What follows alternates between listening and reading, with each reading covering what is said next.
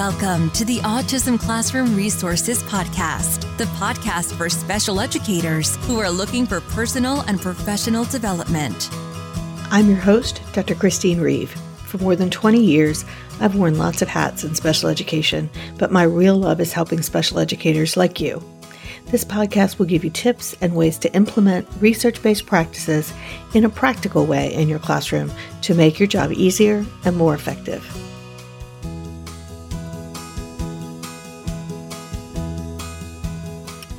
Welcome back to the Autism Classroom Resources Podcast. I'm Chris Reed and I'm your host.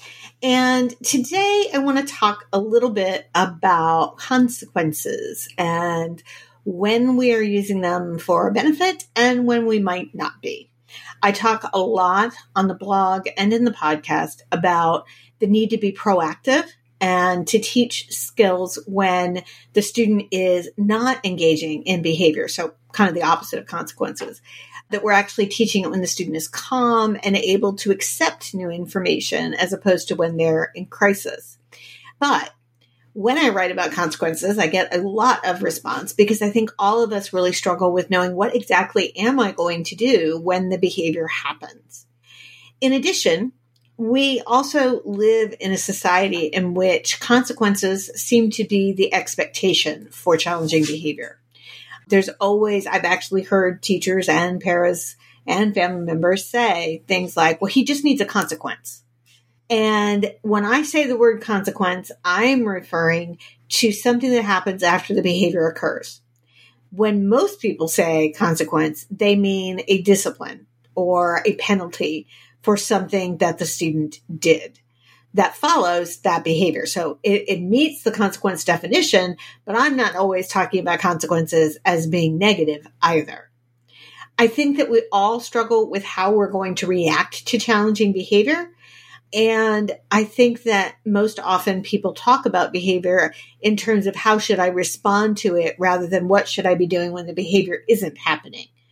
So I want to talk a little bit about what a consequence is, what it means, and one that you probably may have seen used at different points or used it yourself in a way that may not always be the most productive for our students. So let's get started.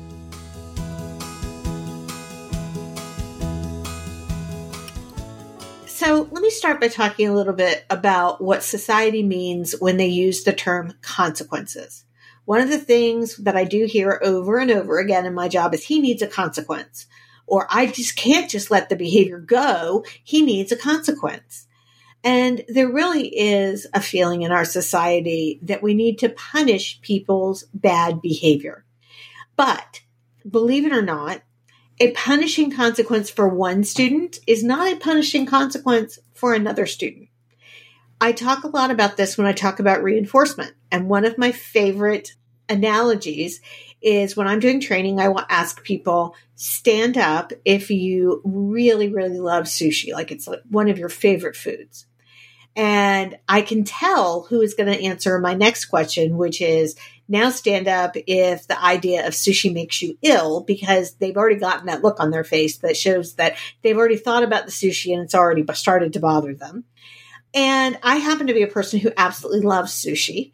It's one of my favorite foods. So for me, if my behavior increased when it was followed by sushi, sushi's a reinforcer for me. But I could really like something and still not have it be a reinforcer. If my behavior doesn't change, then the reinforcer doesn't happen. So that's one piece of it. The other is that imagine that you are a person who hates sushi. If I use sushi as my reinforcer for all behaviors, my people who love sushi might increase the behavior that I'm using it as a reinforcer for. But my people who hate it are not only not going to make progress on that skill, but they're probably going to actively avoid it because they don't even like to see sushi or think about sushi, much less eat sushi.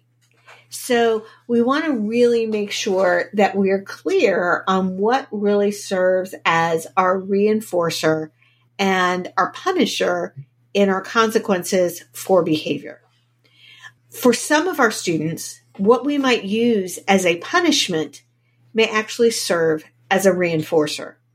So let's take a common consequence that we use with young kids, and we often use this in school, of removing a student from an activity because their behavior was problematic. Essentially, we're separating them from the group. They're removing them. We're expecting that this social exile, really, is going to be something that is punishing for our students. Sometimes people call it going to the thinking chair. We used to call it timeout. We use timeout with younger students, frequently young kids, especially at home. Timeout has taken on a new meaning that is often put with seclusion and restraint. I'm not talking about timeout in that way. I am talking about removing the child from circle time because his behavior was inappropriate, and thinking that that is a consequence that is going to reduce his behavior problems in that setting in the future.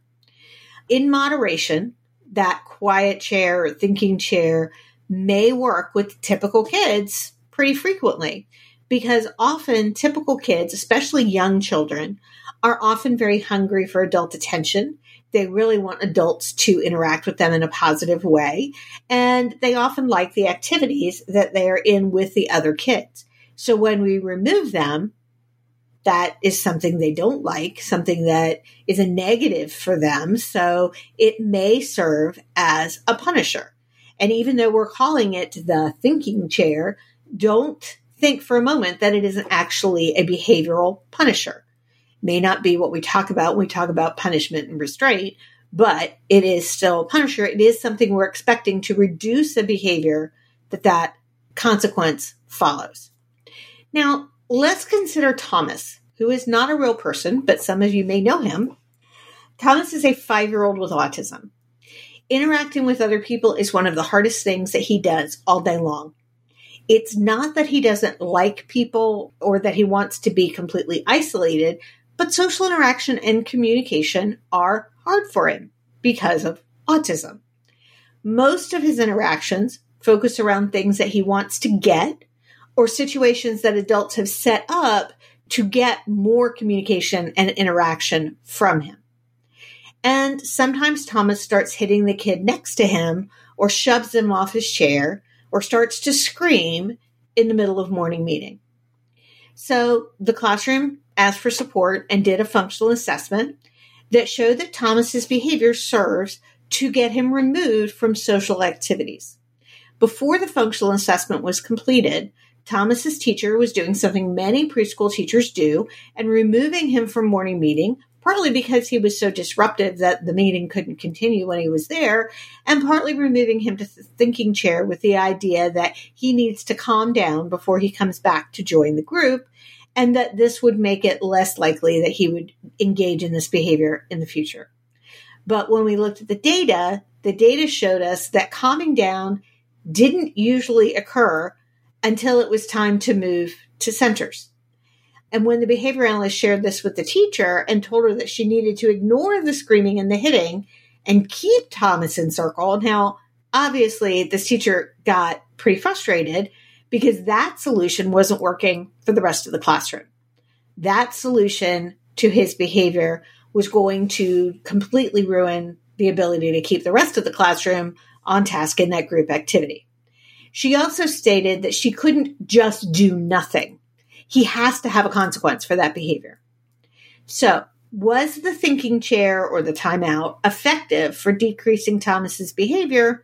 Was it an effective consequence?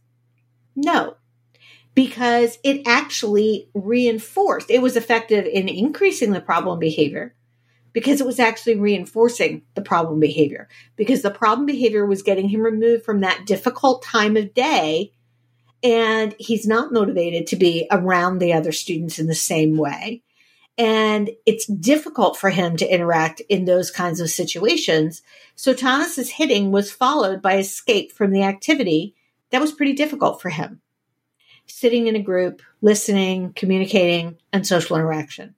Just because the teacher was the one removing him didn't make it any less reinforcing. Just because we perceive removal as being a punishment didn't make it a punisher, didn't reduce the behavior for Thomas. So now with that said, we know that that is not a good strategy for Thomas based on our FBA. But the rest of the response of, well, you just have to keep him here and make him stay is also not a good consequence for the behavior. That's going to be a hard task for the teacher to follow through on. It's going to be very disruptive for the rest of the class.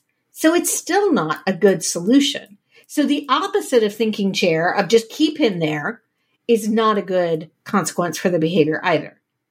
Other solutions might include teaching Thomas to ask for a break, which gives the teacher the opportunity to remove him for an appropriate skill rather than inappropriate behavior.